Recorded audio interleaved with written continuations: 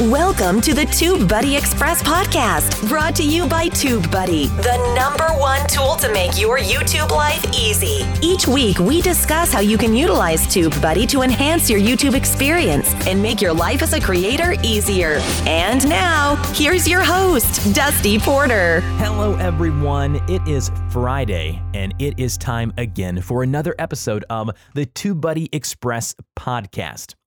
Man, what a week it has been. I am just so excited to be here with you guys today. So excited to be talking about YouTube. If you don't know what this show is, each and every Friday here on the TubeBuddy Express feed, I bring you an actionable 6 to 10 minute audio episode to help you grow your YouTube channel, a strategy or a tip to help you spread your message on the platform that we all know and love. And as you can tell by the title of the show, we are brought to you by the fine folks over at TubeBuddy. Possibly by now you've already heard of this tool, but if you haven't already downloaded either the mobile app on iOS or Android or the free browser plugin, I highly encourage you to do so by clicking the link in the show notes. It will help me out, help the show out, and I promise you it will help you out as well.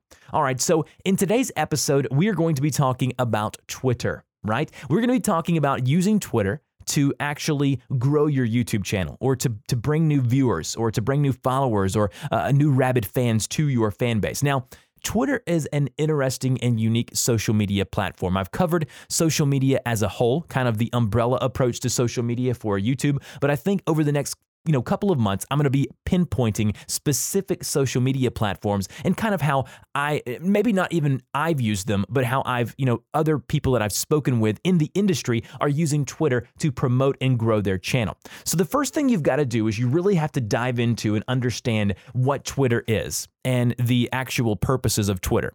Twitter, unlike Facebook, has a timeline that moves at a very rapid pace. So there is a very, very high possibility that the majority of your followers don't even see your tweet, because we live in a now society. People are going to be scrolling through the most recent things on their mobile app or even on their desktop app. And if you've tweeted something a couple of hours ago, it may not show up, or it may be so far down the timeline that it really is not going to be in the face of anyone other than the people who are willing to scroll all the way down and who are spending absorbent amounts of time on Twitter, which again, there's people who are doing that. But I do want to encourage you to understand the platform first, because once we understand what Twitter is, then we can take it for what it is, and we can then use it for growing our YouTube channel, or maybe just bringing in a few new people to our videos.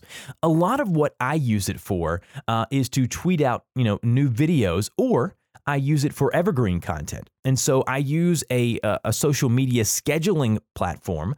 You can use Asana, you can use Hootsuite. There's a plethora of them out there. Choose the one that you're most comfortable with, as with anything or any tool that you use. But basically, I schedule tweets throughout the month, 3, 4, 5, 7, 10 tweets a day. And I'll say, check out the video title, what the video is about, and then the direct link to that video. Okay. And so even if it's an interview, I'm trying to get better at this with this podcast and with my other podcast, the YouTube Creators Hub podcast, is understanding that you may get 1, 2, 3, 4, 5, 10, 15 new people to come check out your piece of content because they saw it on Twitter. And so throughout the day, you can kind of sprinkle out the tweets and kind of understand that, yes, there's going to be some people who don't see this, but there might be a few that do, and you can capture a new audience within that actual platform. Now, again, because Twitter is so fast-paced and because people are scrolling down so quickly, the shorter and more condensed your tweet can be, when it comes to the YouTube video that you're trying to send people back to, it needs to be as short and concise as possible. You don't need to write some short story or some short novel. It used to be Twitter could only, you could only tweet out 140 characters per tweet. Now they've extended that. I'm not even sure what the actual character count is as of yet, but I would recommend that you don't write some novel or short story, because people are not going to stick around to read it. Get to the point, understand what you're trying to get across, and as they're scrolling up, think of how they're going to be utilizing the platform. Make it very much understandable what the tweet and what the video is about. Now, maybe throughout the week, you could even plug your channel or plug your podcast or plug your website. The ancillary things around your YouTube channel can also be very, very much well received on Twitter. What I like to do as a YouTube creator is this, and I've seen other creators do this, is not only do you directly link throughout the month, throughout the day, different links to your videos, to your channel, to your different aspects of your content, but you also talk about or tweet about the niche or the space that you're in. So for me, I'll tweet about YouTube news. I'll tweet about video creator news or video creators in the mainstream media. I will tweet about these things, and I've been very, very bad about it lately, but when I do it on a consistent basis, I see that I'm getting way more interaction, and that is what we're here for. The main reason I'm talking about Twitter today for YouTube is this main reason. It's all about interaction. Think about when we talk about live streaming. What is the main component that I say is the biggest benefit for creators? It is that direct and live interaction between a creator and a viewer or a consumer of their content.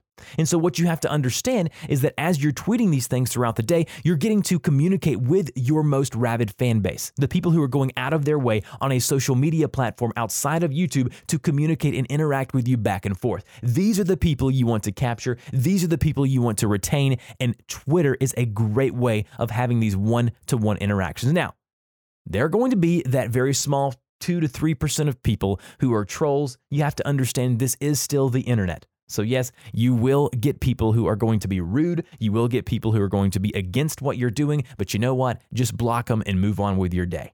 Okay? That's what I would encourage you, because the 95% of people who are actually going to give you positive feedback, those are the ones on Twitter that you want to interact with. And then the last thing that I want to speak on about Twitter is this. You should be using Twitter to collaborate with other creators.